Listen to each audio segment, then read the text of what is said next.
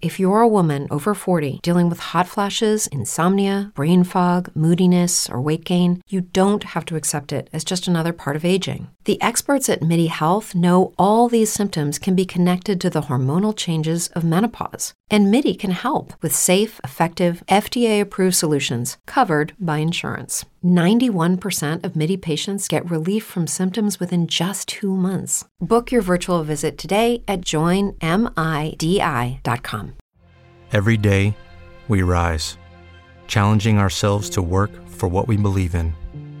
At U.S. Border Patrol, protecting our borders is more than a job. It's a calling. Agents answer the call, working together to keep our country and communities safe.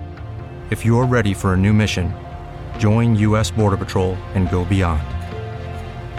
Learn more at cbp.gov/careers.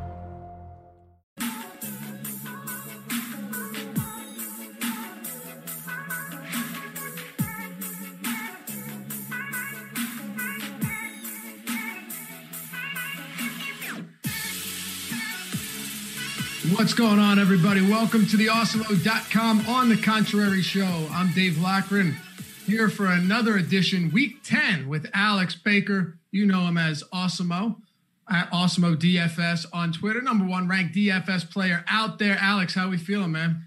Good. Week 10. It's looking like a fun one. Last week, hard to find a lot of value. This week, we got more than enough. I think we're going to be able to build some really stacked lineups, have some high scores. It'll be fun.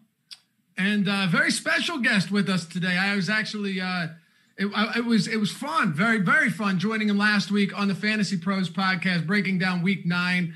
We can revisit my DJ Moore call too. Mike Tagliari, lead NFL writer and analyst for the FantasyPros.com and co-host the Fantasy Pros football podcast. Mike, thanks a lot for joining us, man. No, thanks for having me back on the show. It was fun. We did this last year, and I think we had a good show. So let's do it again. All right, well, let's kick it off with you then, Mike, as our honorary guest for Week 10. Mike Davis, $4,000. Alex just threw a tweet out there, said, hey, all you got to do is play Mike Davis, lock him in, and then, well, of course, we have to find 8 other players to make it work. But you would think that there would be a lot less controversy surrounding this pick this week than there is, at least in the chat rooms that I've seen through doing shows throughout the week on Twitter. $4,000 DraftKings specifically. Christian McCaffrey has officially been ruled inactive, and they go up against the Tampa Bay Buccaneers. Very simply, how are you approaching a spot like Mike Davis at this price, knowing that he's going to be close to or north of 50% in most tournaments? You got to eat it. I mean, in tournaments, I don't think you have to have like 50% ownership or anything like that. You don't want to expose yourself that much. But in cash games, he's a must play. And when you have chalk that high, it's almost like if it hits, you're screwed. You're leaving yourself out of the cash. But if it doesn't, then you're not screwing yourself that much. So he's like a type of guy you have to play. Tampa Bay is a tough matchup, and the ceiling is not particularly high. If you look at teams that against the Bucs this year, no team of running backs, not an individual running back, but no team of running backs has rushed for more than 89 yards against them on the ground. They're allowing sub 3 yards per carry. This is very similar to if you go back to where Mike Davis started struggling on the ground against the Bears, against the Saints, against Atlanta. Those 3 run defenses are some of the best in the NFL. People don't realize that about Atlanta, but they've been very, very good on the ground against running backs. The Bucs are the same way, but if you go back to these 2 teams have already played each other, and Mike Davis in that game racked up a lot of receptions. Between him and McCaffrey, they racked up 12 receptions for 103 yards. And now we have Carlton Davis coming into this game a little bit gimpy. It seems like he's going to play. They didn't shadow in that game. And I still don't think they're going to shadow here because DJ Moore and Robbie Anderson present different levels of they can both produce, right? So you can't key in and say we're going to slow down Mike Davis. And Davis, basically, once he entered the lineup in McCaffrey's spot, they gave him the same exact weighted opportunity that they were giving Christian McCaffrey. It was kind of ridiculous. So even if you're not projecting, a 30-point ceiling at 4K, I mean, he's hitting 4X, and that's going to allow you to play some of these higher priced running backs that we want to play in our running back, our flex spot, and even some wide receivers. Alex, no team's allowing fewer yards per attempt than the Bucs on the ground this season, but that's not going to stop a lot of people solely based on the dirt cheap, literally minimum salary price tag on Mike Davis. From our preliminary talks before we got started, it seems like you and Mike are on similar pages here, eating the chalk and moving on. Is that right? Yeah, I'm pretty sure I might have almost all my lineups with Mike Davis this week. I think that, the Bucks run defense is really tough, but I only have Mike Davis scoring 40% of his fantasy points running the ball. Most of it is because he's such a prolific target, and he's been really effective catching the ball out of the backfield, catching 87% of passes, and he's got 49 targets this season, including Christian McCaffrey playing 3 games. So I think about as safe as it gets from just a usage standpoint. The thing that sucks about having Mike Davis this week is if he goes out and gets 50 points, like it's not really going to help you win at all. It's just like it can only hurt you if he gets less than 15 points or something. But I think he's the safest bet on this slate. Mike, every week we give our favorite pivot and our favorite fade and our favorite pivot at the end of the show. Now, as far as fade goes, it doesn't mean you intend on having none of them, just, potentially well below the field. Before we get into that, we've got a ways to go. I want to stay on the subject with Davis here and ask more so if there are any potential pivots at a similar price point, sub 5K pivots that you think might be a decent place to look if, say, someone does want to get different and isn't as enamored with Mike Davis as everyone else. I mean, the pivot you can go down to, I think he was, I want to say he was under 5K, was Jamal Williams. What was Jamal Williams' price? I totally Jamal Williams, I believe, is minimum salary. Yeah, Jamal Williams would be someone I'd look at. The Jaguars, in every single week, they've averaged out at 30 running back touches per game. Jamal Williams played extremely well. And this is kind of pivot off of Aaron Jones if you wanted to. But he's a guy that, he played extremely well. Aaron Jones, we've heard Matt LaFleur talk about it last year. We've heard it talk about this year. We want to keep this guy fresh for the playoffs. If the Packers jump out to a 3-touchdown lead, they're not going to give Aaron Jones the 20 touches per game that we want him to get. But the Jags, again, they face 30 running back touches per game. And that's involved some neutral game scripts, one game that they won back in week 1. I imagine that the Packers are going to run, their running backs are going to accumulate 35 touches in this game. So even if Aaron Jones does get 18 of them, we could see Jamal Williams get 15 of them. So that could be a good pivot, and the ceiling's a lot higher against that Jaguars defense. Alex, it's remarkable in our YouTube chat, in the super chat, not just today, but every day, how much of them are so opposed to the idea of Mike Davis.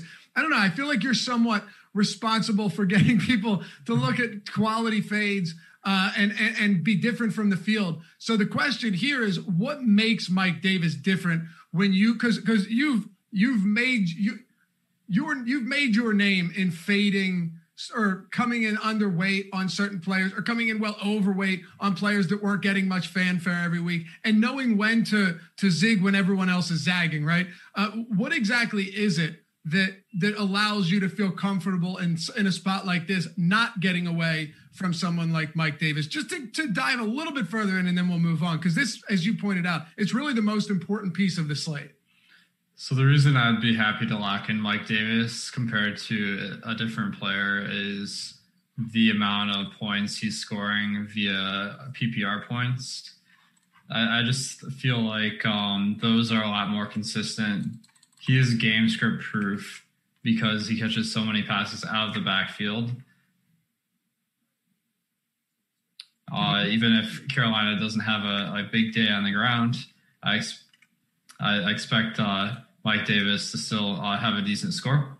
So I don't think he's guaranteed to score more than 15 fantasy points, but I think his odds are about as good as anyone. Okay, perfect. Happy to have all of you guys with us. As I didn't mention it at the top of the show, hit that thumbs up if you haven't done so yet. And, most importantly, it's good for us. It's good for you. Hit that subscribe button. Help us get to 50K. Not only does it allow us to keep getting free content out there to newer viewers, to be able to make the production better, the overall quality of the shows better, bring in some great guests here like Mike, but also it'll show up on the browse feature. It'll show up for you a lot easier. You'll always know when we have new shows coming out. So if you haven't subscribed yet, hit that button. It's very easy to do. And if you hate it, we'll gladly refund your misery. Just hit unsubscribe, but I don't think you will. All right, Mike, we've got some weird weather games similar to a couple weeks ago in week 8. The the two specific ones here, and I'll let you hit on whichever one you want to first, because we're going to get to both of them, would be Houston and Cleveland. We actually saw a win game in Cleveland a couple weeks back against the Raiders. And then, of course, Jacksonville at Green Bay in Lambeau Field. Kick it off wherever you'd like. I think these are some important spots to hit on over the next, however much time we take. Yeah, I mean, the Cleveland spot is obviously a good one for the running backs there. The weather, everything factoring into that. But we also had the similar stage set for when Cleveland was playing against the Raiders just a couple weeks ago in that 50-mile-an-hour win game. Kareem Hunt wasn't able to get going. Nick Chubb's coming off of an injury. So I don't know how much we could trust those running backs. I think they're going to cap each other's upside. It is a fantastic smash spot because Houston, you put a running back out there and you just let them run through the holes the size of Texas. They've been terrible. They've legit terrible, but the Jaguars have been just as bad. And then when you go to Green Bay, we had a similar type situation last week, but the weather was ideal for them, right? On Thursday night against the 49ers. They could have really, I don't want to say they could have picked their poison because San Francisco is a much better run defense than they are pass defense. But they decided to let Aaron Rodgers kind of have his fun, throw for 4 touchdowns in that game, or 3 touchdowns, rush for 1, whatever it was. But this week it should be the reverse of that. I am expecting Aaron Jones to smash in this week. It's 7,100. I think that he should be a lock along with Mike Davis in cash lineups. I think Aaron Jones should be played in tournaments as well. Again, this is another. I've talked about the fact that they're a 30-plus touch per game team that they're playing in Jacksonville. Even if you were to remove like all the production they allow through the air to running backs, which Aaron Jones is obviously heavily involved in the passing game, they've allowed tons and tons of fantasy points on the ground. So there's really nothing I worry about with Aaron Jones. The fact that there's a potential for 30-mile-an-hour wins in that game only helps his role, right? So Aaron Jones, if I had to pick like a running back to play from those games, it would be definitely Aaron Jones. In the passing game options, you probably want to stay away from those guys because both games could. I don't want to say Cleveland and Houston shouldn't be a blowout. Green Bay, Jacksonville definitely will be. Jake Luton would have to get the ball consistently to his receivers over and over and over again, which is something that I don't think you're going to see. It does help that J.R. Alexander is out for that game, but all in all, between these two games, Aaron Jones is the one you want to play.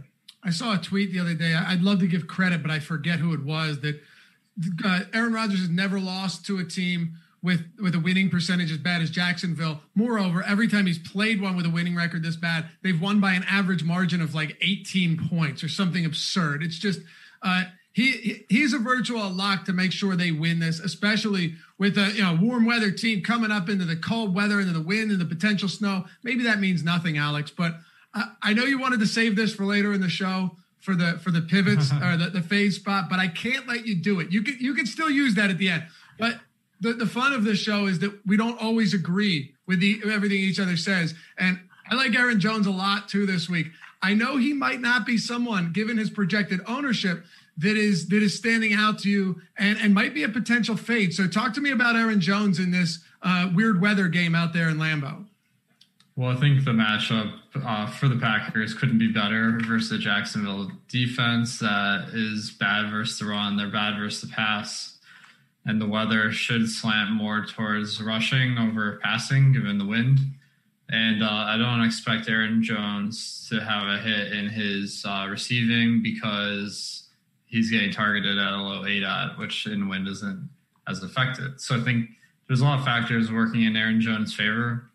The one that is not, and Mike hit on this, is just the workload being pretty inconsistent, with Jamal Williams absorbing a lot of extra work that could happen if this game is in the pocket of Green Bay, which there's a decent likelihood of this. And when we're looking at Aaron Jones' game log, I mean, I'm not super into game log watching, but the last 3 of the last 4 weeks, he's gotten less than 20 fantasy points. So it's not like he has a ton of consistency. It all comes down to the touchdowns, of which he's gotten more than pretty much any player over the last couple seasons. So that's a huge factor. But I feel like he's gotten a little bit lucky in touchdowns over the last year and a half. And that makes people a little bit more confident in him than I am. Do you think there's any merit on the other side of this game to targeting a James Robinson? I personally think it's very difficult. The volume has been there, which is why it still, warrants a conversation, right? He's got 47 carries, 8 targets over his last couple of games, averaging around 4 or 5 targets per week. But both of those games have been competitive enough to where he's been able to stay and the game flow the game script hasn't flipped negative on him. In a spot like this, it's very hard to assume that's not going to happen. James Robinson at his price, is he viable to you at all? Yeah, I think James Robinson is an intriguing pivot away from Aaron Jones because they should be pretty negatively correlated because you expect a James Robinson game to come if Jacksonville is up for most of the game. And the thing I like about James Robinson is he stands in a really big contrast to Aaron Jones because his workload couldn't be higher. He basically, on some weeks, has handled 100% of the running back duties in Jacksonville. Chris Thompson does get some of the passing down work, so he's not out there every play, but he's out there a lot more than Aaron Jones. It's just the probability of the team succeeding is about the lowest on the slate for Jacksonville. That being said, it's the NFL.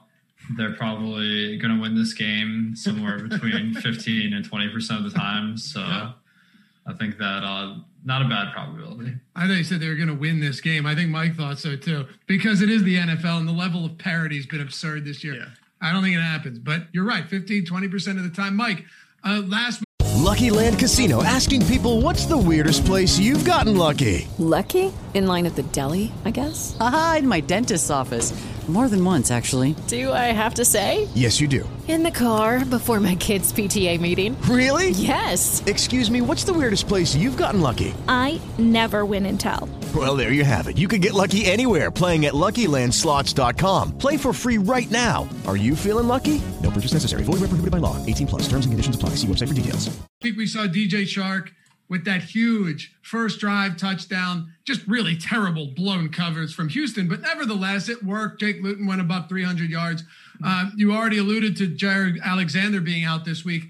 Do you have any interest in Jacksonville as run backs if you're stacking this game? Or is this just mostly like, I'm going Aaron Jones, I might go Devontae Adams, but I'm not particularly enticed by anything from the Jaguars side of the ball? I mean, if you do, you definitely want to go with like a Chark or I guess maybe even a Chris Conley if you're looking for a min price guy, just because Laviska Shenault's not going to play. So that should bring on a more, compacted target share because this team has been so spread out in terms of James Robinson getting targets, Shenault, Cole, and Chark. So it's like with Shenault out of the lineup, Conley's probably going to see 4 to 6 targets. Keelan Cole was only targeted twice last week and Jake Luton's first start, and it was a decent matchup. So I don't think that we want to look Keelan Cole's way with Luton under center. But with Jair Alexander out, I think you do have to consider DJ Chark because the Packers outside of Alexander, they really don't have a cornerback that's been shut down. Shandon Sullivan has done a good job in the slot, which is another reason we don't want to play Cole. But if you look on the perimeter, I'm guessing Kevin King will be back out there. Josh Jackson, those two have been busts basically. So I think you would, if you wanted to stack this game, I would look back on that side and play one of the perimeter wide receivers. Chark he'd make the most sense considering what we've seen from Luton so far. This is kind of a fun slate with some exciting spots due to injuries, due to a myriad reasons, whether it be weather or just mispricing from DraftKings. Mike, what are your thoughts on the other weather game and someone like Duke Johnson with David Johnson already ruled out?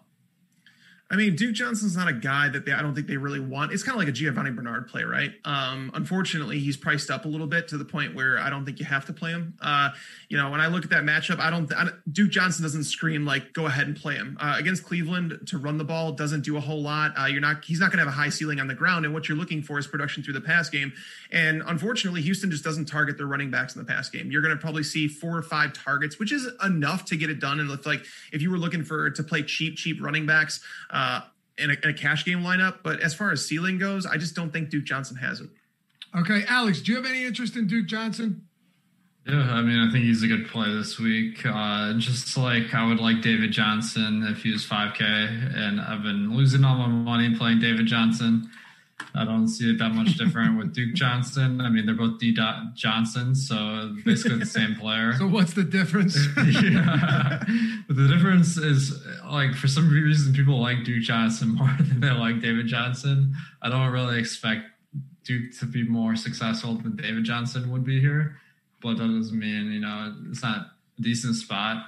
Cleveland's defense has been average, and the wind in the game, maybe you get more running back production than wide receiver production. So I think Duke Johnson is solid, but because of how many fewer targets he gets compared to a Mike Davis, I don't think there's as much consistency with his scoring.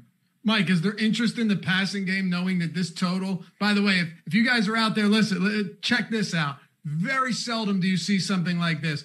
The total in this game has dropped an astounding 8 points since the open, from 54 to 46.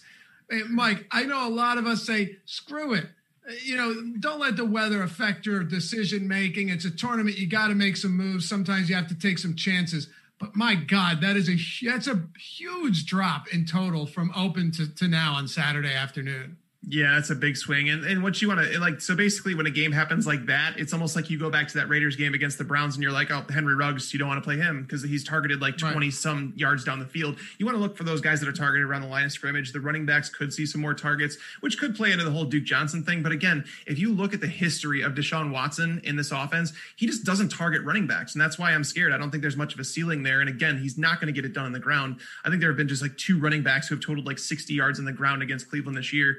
But like someone like Jarvis Landry, the matchup was already good for him against Houston because Bradley Roby, their best cornerback, doesn't travel into the slot. So Landry, 11 targets in that game, in the first game without Odell Beckham. Sure, Austin Hooper's coming back, whatever. But I see this as a run-heavy game, but when they do pass, I would imagine that Jarvis Landry is going to see the majority of the targets there, and his average depth of target is closer to the line of scrimmage. So if you wanted to play one, it'd be him, but that total flying down like that, I just think that there's other plays in the slate that you can go after.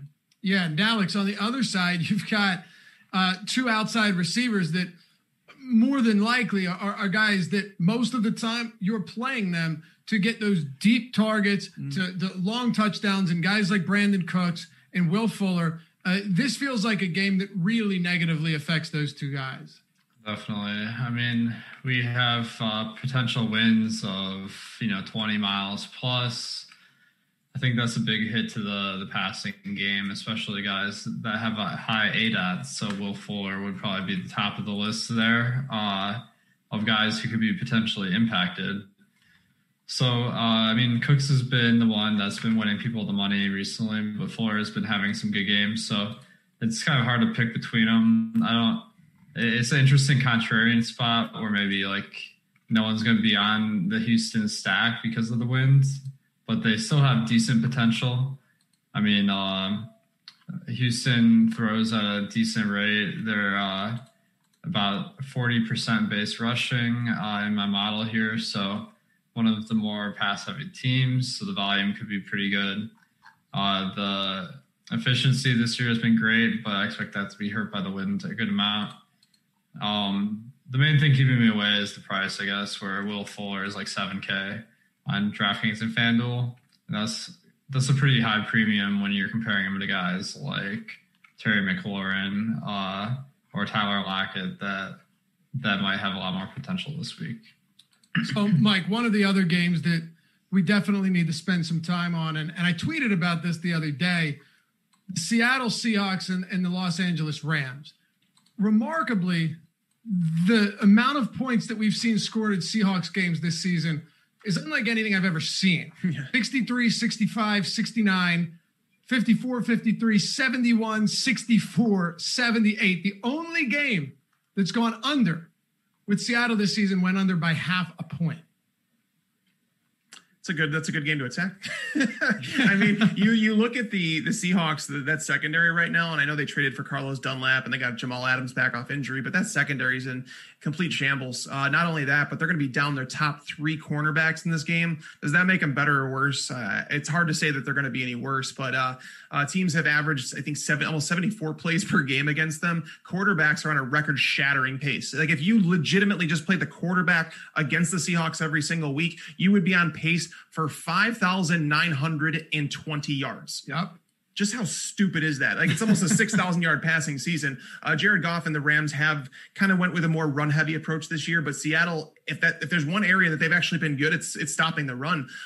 Seattle is going to put points on the board. And that's the thing. Sean McVay coming out of a bye week, I believe in Sean McVay. Okay, there are some coaches in the NFL where I basically run through the matchup and I say, this is how you need to attack them. And then you walk out there and you're just like, this coach does not pay attention to anything. He doesn't understand the art of war. But Sean McVay does. Sean McVay's a smart guy. He's had 2 weeks to prepare for this game off their bye. you attack Seattle through the air. That's how you get it done.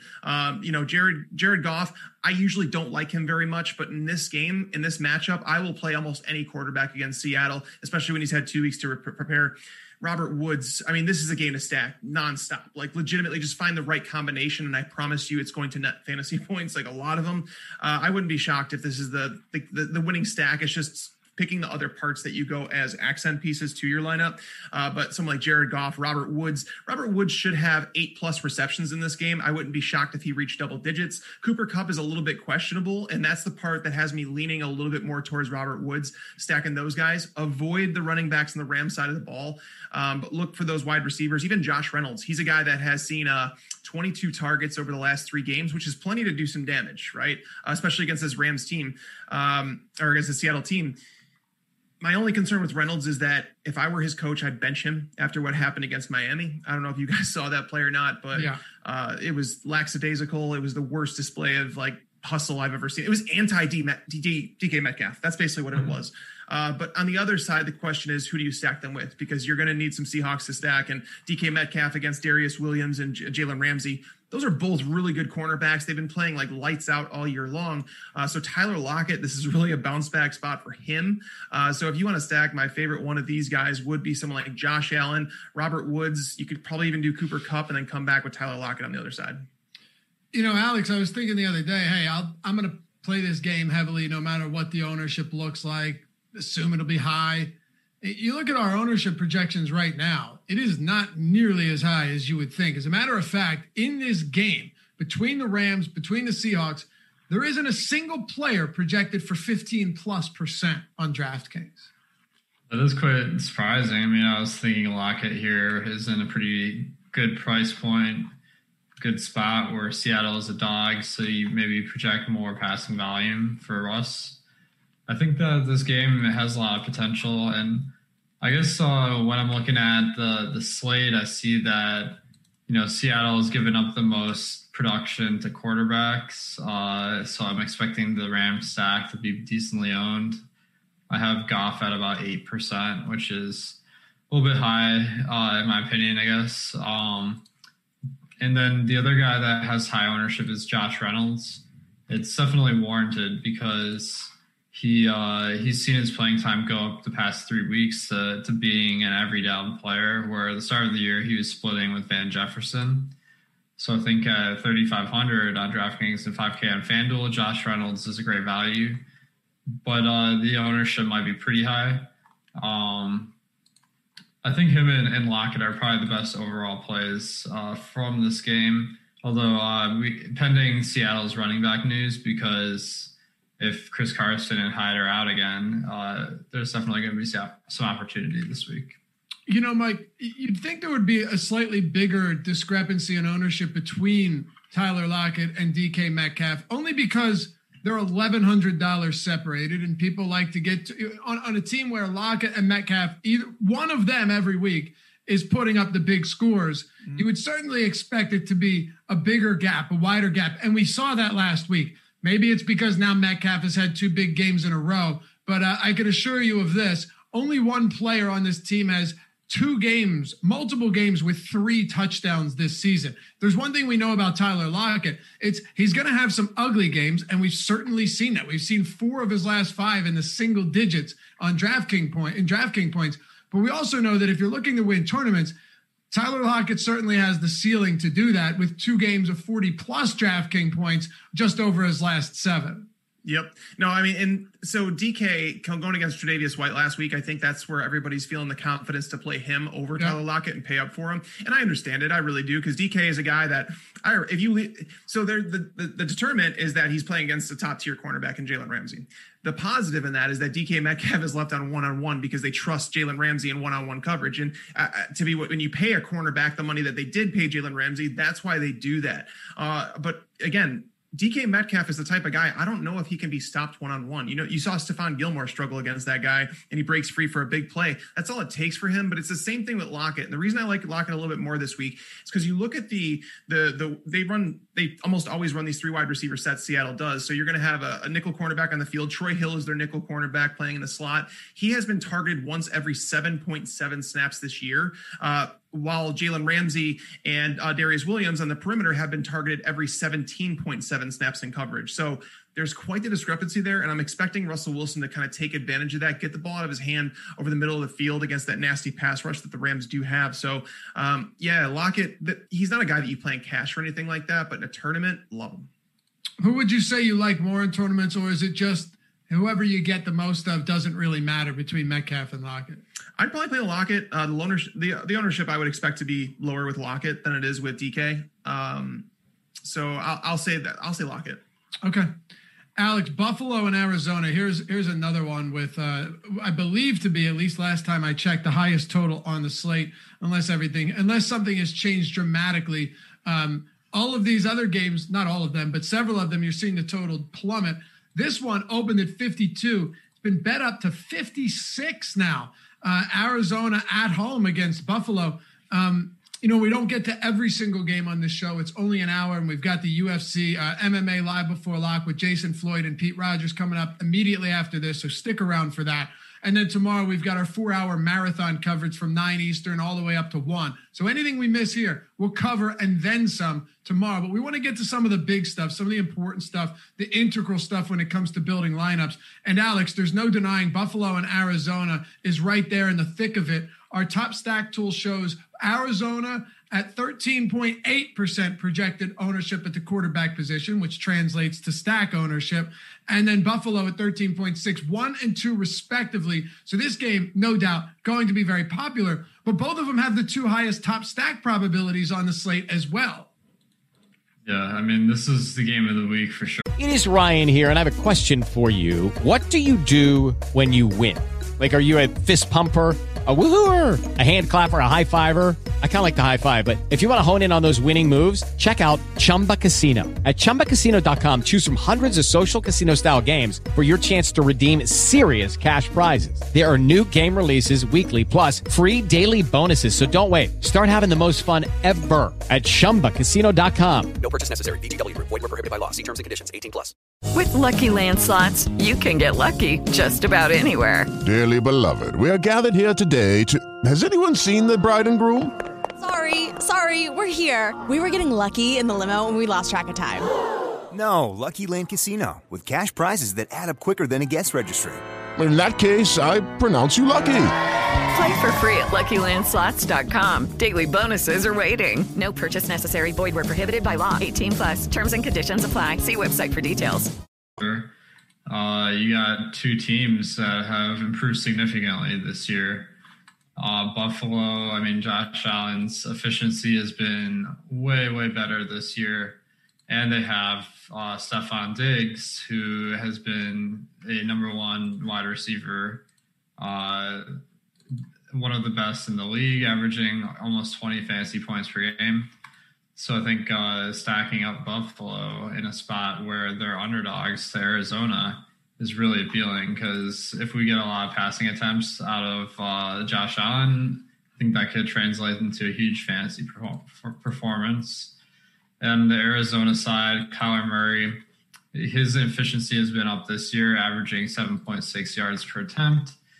And his rushing has been insane. He's basically what Lamar Jackson was last year. Mm-hmm. And that's just pretty much the best fantasy player in the game now. So you throw that in with the fact that Hopkins has been a pretty good target hog. And it's hard to not like the stack. So I think it really stands out as the best game of the week. But since everyone kind of is able to figure that out, it might be hard to really build a lineup that's unique. Mike, as I mentioned earlier, I joined you on the Fantasy Pros podcast last week for week 9. And I think mostly you and I had pretty similar opinions. We deviated on a couple of things, but one area that we agreed on was Chase Edmonds in that spot against Miami based on a volume alone with Kenyon Drake out. Well, neither of us were wrong when it came to volume, right? 27 carries, 28 overall touches. But just who would think that this guy with 28 touches in a game where his team puts up 31 points would lay that much of an egg? Kenyon Drake ends up being a game time call for Sunday, for tomorrow. Chase Edmonds could be the one that gets his number called again as their typical 3 down back with someone like Drake out.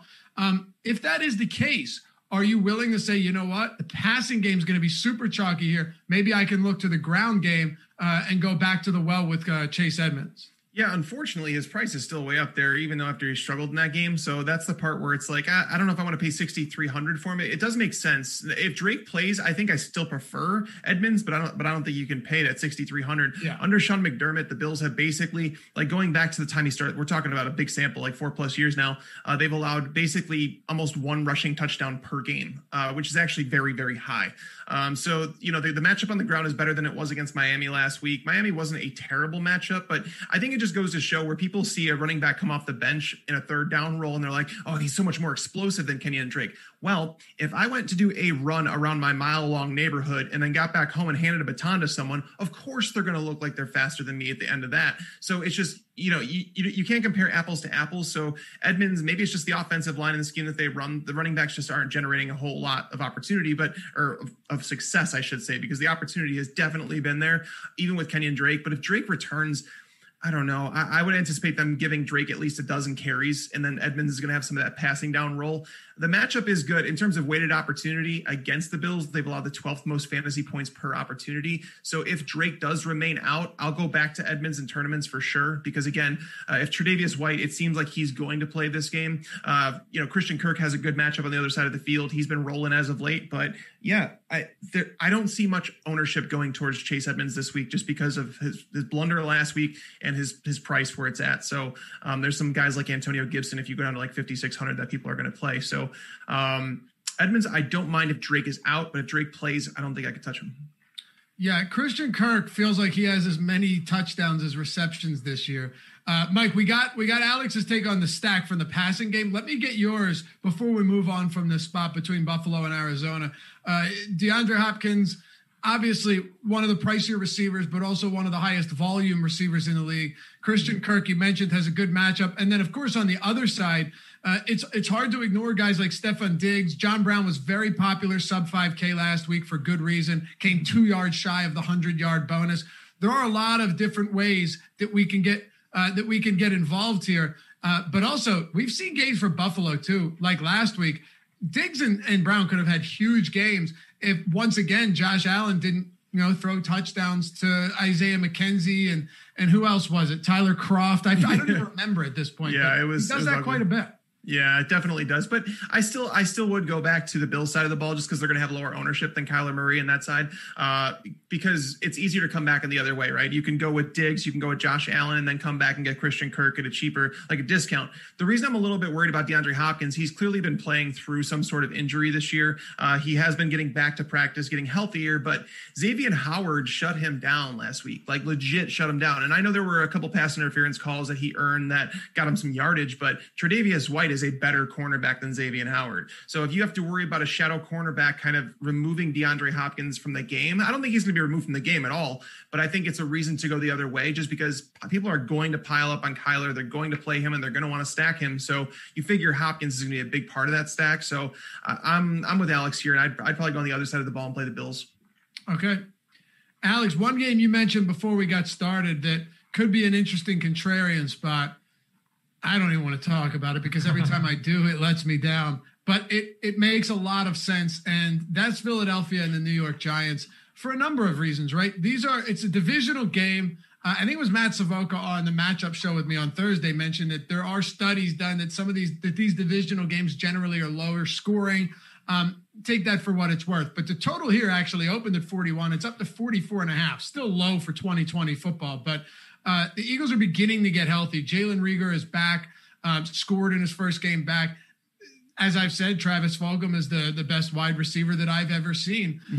Slight hyperbole, but I absolutely love the kid. Miles Sanders is off the injury report. Even Alshon Jeffrey is back. And on the other side, the Giants are beginning to get healthy as well. And, Evan Ingram has looked better. He's starting to see a far better target share. And then ultimately, Daniel Jones hasn't been bad to the point where they can't stay competitive. Go ahead, start wherever you'd like with this one. I do think it's an interesting game. Yeah, I think this one is going to go under the radar this week because we got so much value that going to a cheap stack might not be a very popular strategy. I think there's a lot of potential here. I mean, we got two teams that really aren't very good on either side of the ball, I'd say. I mean, maybe Philadelphia's defense has been above average, but so I think there's a lot of potential for one of these teams at least to have a lot of success. And we got some interesting individual pieces. Miles Sanders coming back from injury. I'll probably wait on that.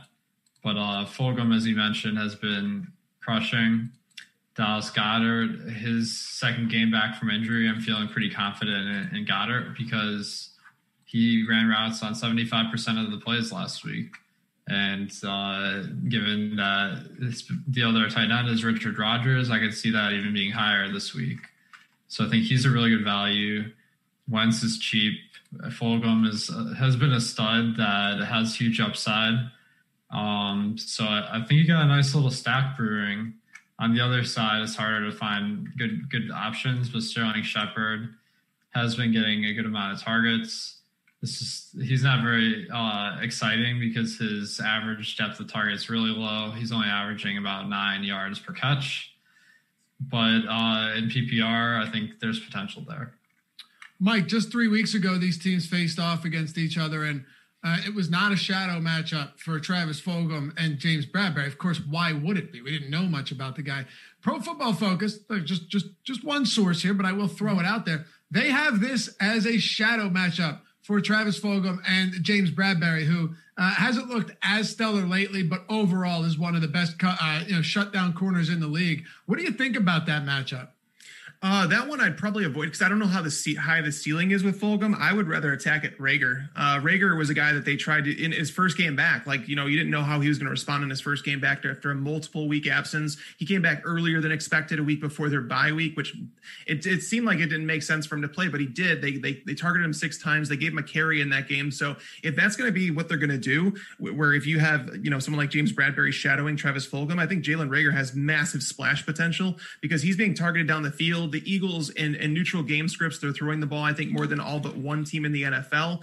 Carson Wentz has racked up the attempts. The Giants have been somewhat of a funnel defense where they've been better against the run than they have against the pass. So this bye week probably came at the perfect time for Carson Wentz because he had a crappy start to the season. It does help that all these guys are coming back, and I can't imagine a situation where Miles Sanders comes back in and they turn into this run heavy team. I don't think that's going to happen. Under Doug Peterson, it's similar to the offense that Matt Nagy runs. These guys just like to throw the ball, and it kind of makes some sense. So this is a game that I would definitely look forward to stacking. It's going to be a little bit under owned. Carson Wentz, Jalen Rager, Dallas Goedert. That's a cheap stack. And then if you wanted to come back on the other side, Slayton's got the splash potential, that one play potential, but he should see Slay the majority of time, whereas Sterling Shepard, as Alex was saying, Shepard has now, if you remove the one game against the Bears where he had to leave early with that toe injury, he has seen at least 6 targets in 20 straight games. That's volume that's pretty hard to find. So again, on a site like DraftKings where you're playing PPR, if they fall behind, and even in the game a couple weeks ago they played, he caught 6 of 8 targets for 59 yards and a touchdown. So I'm down to stack the Eagles. Okay.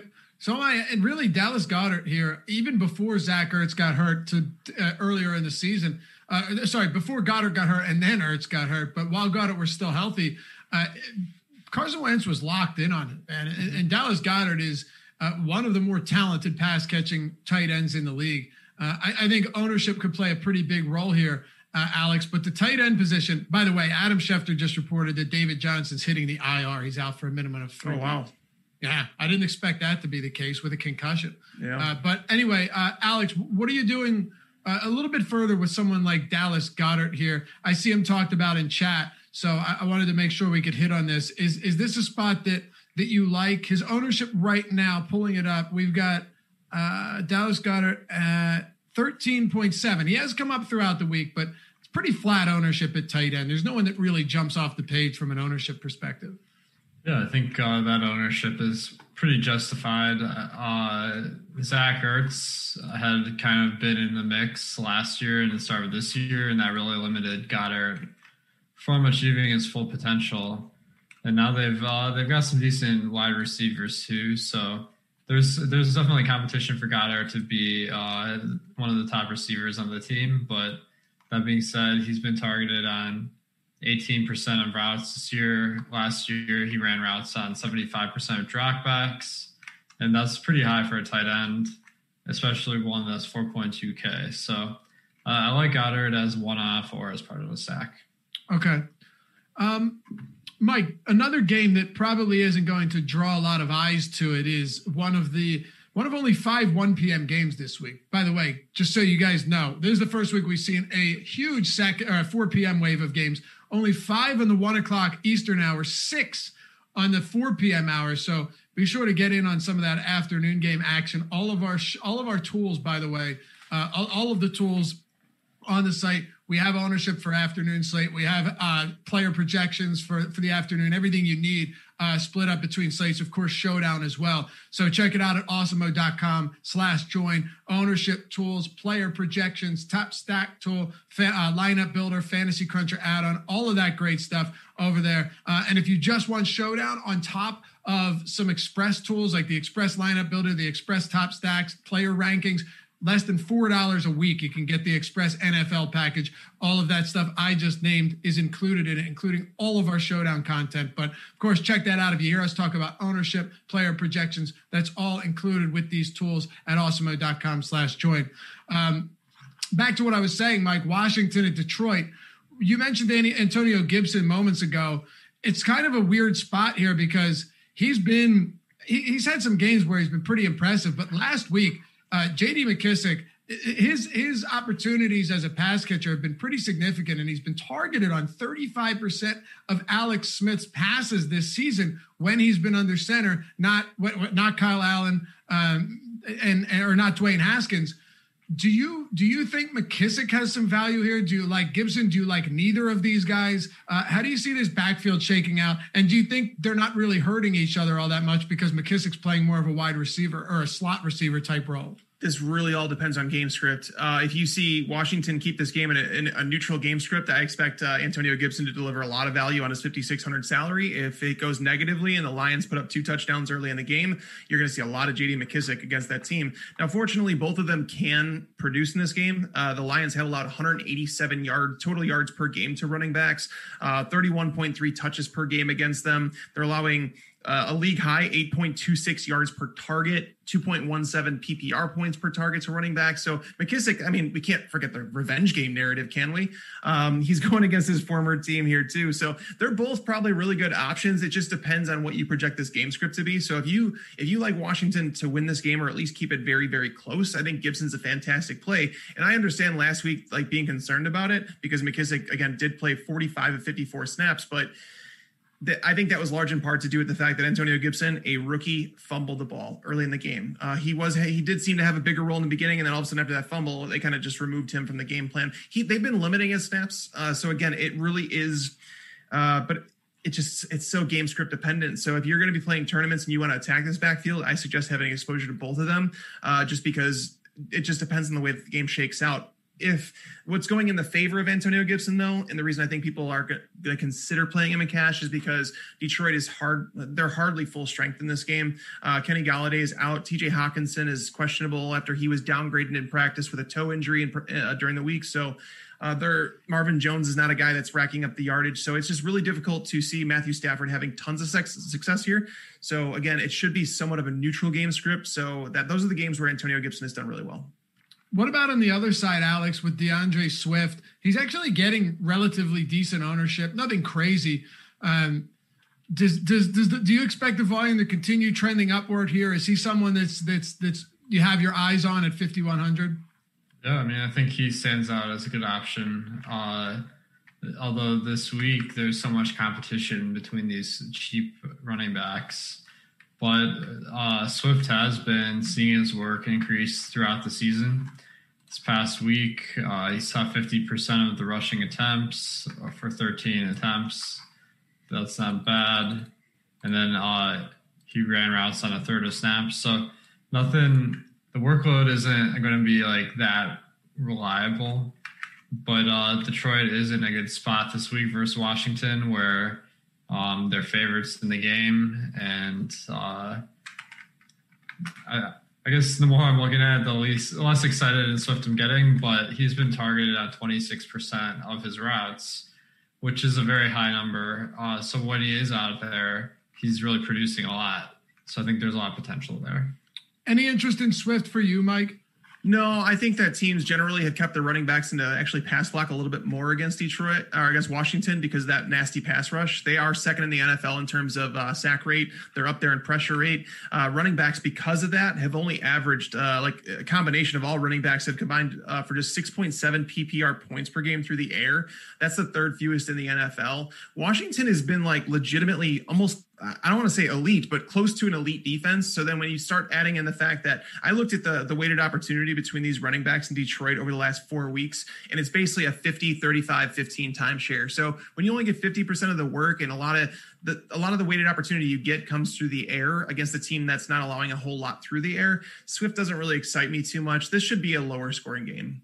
Okay, so last game we're going to talk about before we get to our top fades and our top pivots of the week. Don't worry, Mike. The one guy we planned on talking about that I asked you about before the show, I wanted to save it for the end so we can hit on it there and expand upon it. But Alex, the last one I want to hit on here is we talked about Mike Davis to kick off the show. We'll wrap it up with the other side here in the Tampa Bay Buccaneers. And the reason I want to get to this one is because last week was just, they were in utter turmoil throughout 60 straight minutes. It was brutal to watch. And, just nothing went right for them, despite getting Antonio Brown in the offense, despite having a healthy Chris Godwin, Mike Evans, Leonard Fournette, Ronald Jones, and improving Rob Gronkowski, seeming like he's working his way back. But now they face Carolina in a game where they have a 27-point implied total. 28.25 total in this game's over 50%. But look at ownership. You're really not seeing much ownership coming in on Tampa Bay much at all. And I think it's less to do with what we saw last week and more to do with just the vast variety of options that Tom Brady has to get the ball to, whether it's on the ground where Carolina's run defense has struggled so much. You don't know necessarily who's going to get the ball there and who he's going to target through the air. So your thoughts, knowing that the highest owned player for Tampa Bay right now, 6%, that's Chris Godwin. Yeah, I mean, I can understand why no one's really high owned on the Bucs this week. Brady just hasn't been very efficient this year, averaging 6.9 yards per attempt.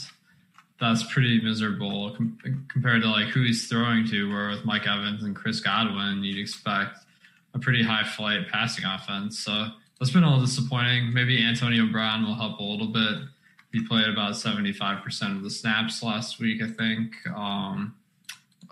Let me pull that up. Yeah, he was out on 80% of passing plays, so that was pretty high.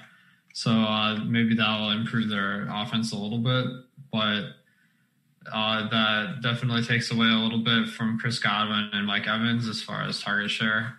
And the fact that Tampa Bay is such big favorites in this game, maybe that funnels you to the running backs, but between Fournette and Ronald Jones, it seems hard to predict each week who's going to be the guy that gets more work. Last week they only had 5 rushing attempts, so not really any sample there. I would say that they definitely seem to be leaning towards Fournette. So maybe Fournette's a decent play, but the running back's pretty stacked this week, so it's hard to fall in love with them.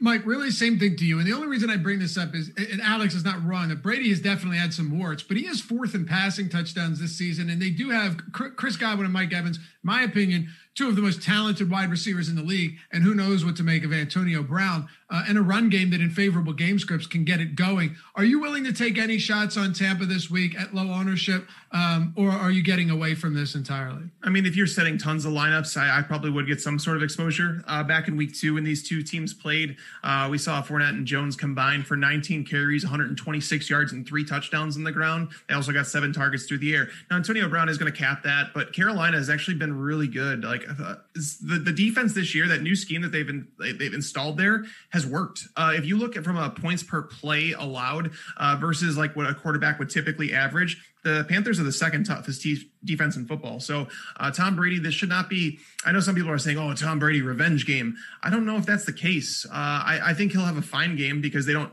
Carolina doesn't pressure quarterbacks all that much. And when Brady has time to throw, he typically does pretty well. It's when he's under pressure, when he struggles.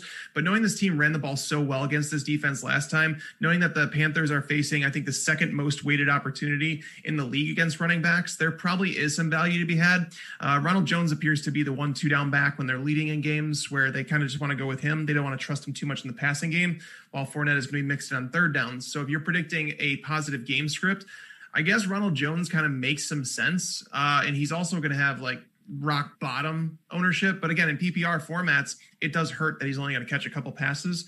So you kind of need him to score 2 touchdowns in the tournament. So I don't know. I could be talking myself out of it. It's a matchup that you definitely love to attack. But as Alex said, you just on a weekly basis, you just don't know which one's going to work here. All right. It's so tough for me. I feel like you're going to get a big game from one or two of these Bucs players, but being able to pick who it's going to be is tough. So you're 150 max or even 100.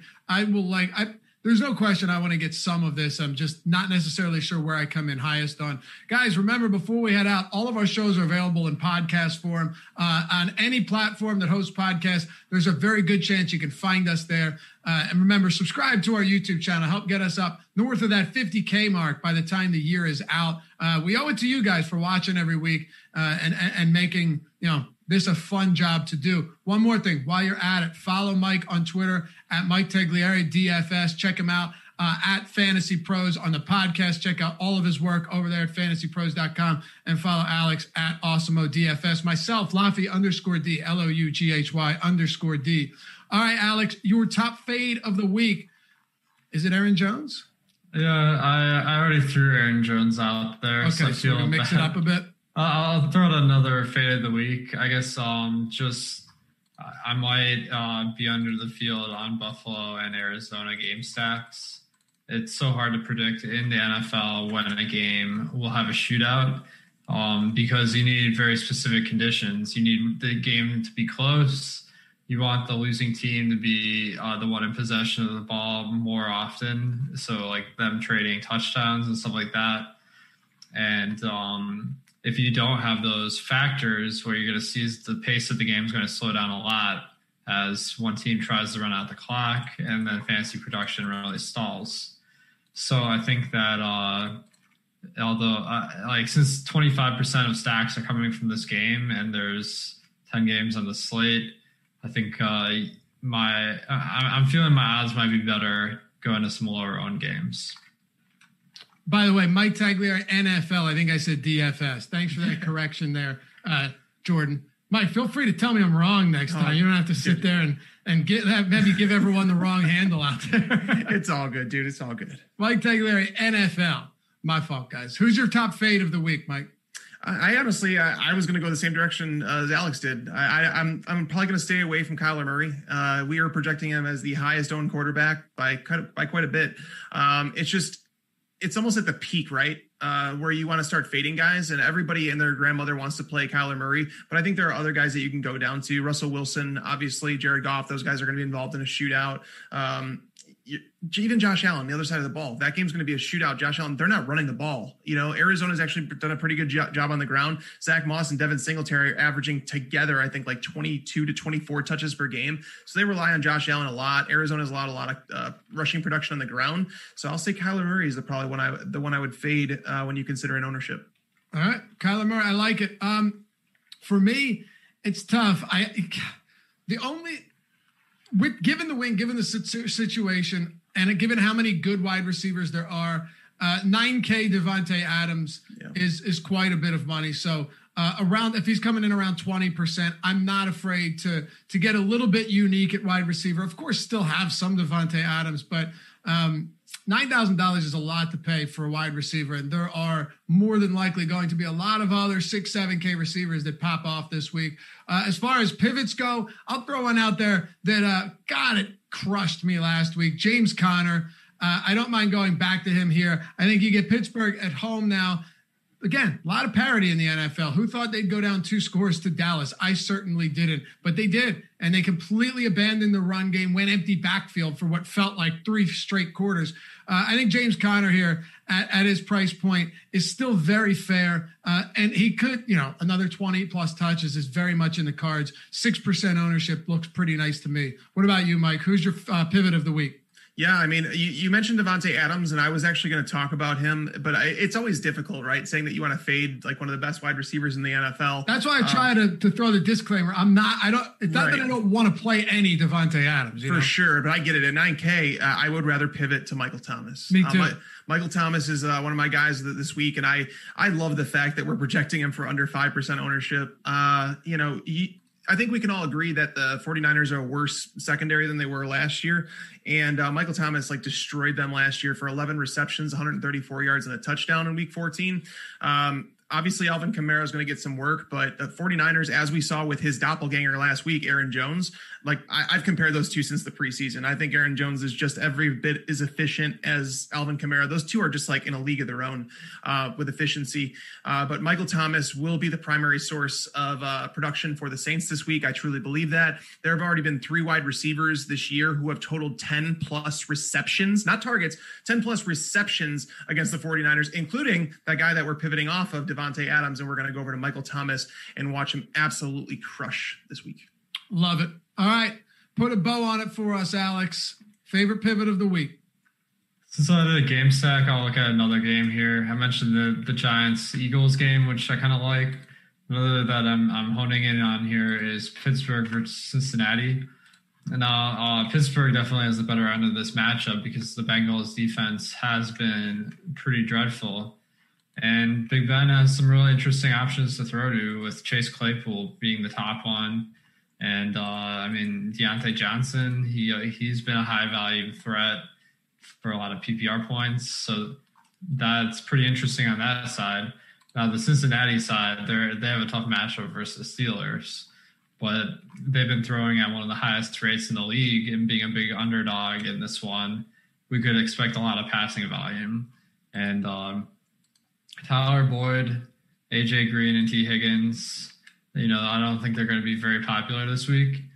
But I kind of like the upside of this one just because of the volume. If it wouldn't be very surprising to see one of them top 100 yards. So I might stack up this game a little bit.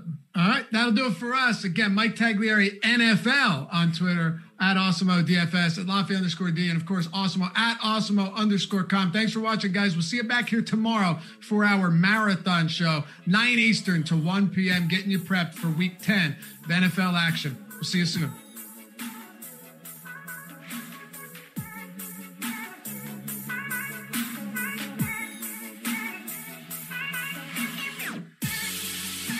Judy was boring. Hello. Then Judy discovered ChumbaCasino.com. It's my little escape. Now Judy's the life of the party. Oh, baby, mama's bringing home the bacon. Whoa, take it easy, Judy. The Chumba life is for everybody. So go to ChumbaCasino.com and play over 100 casino-style games. Join today and play for free for your chance to redeem some serious prizes. ChumbaCasino.com. No purchase necessary. Void where prohibited by law. 18 plus terms and conditions apply. See website for details.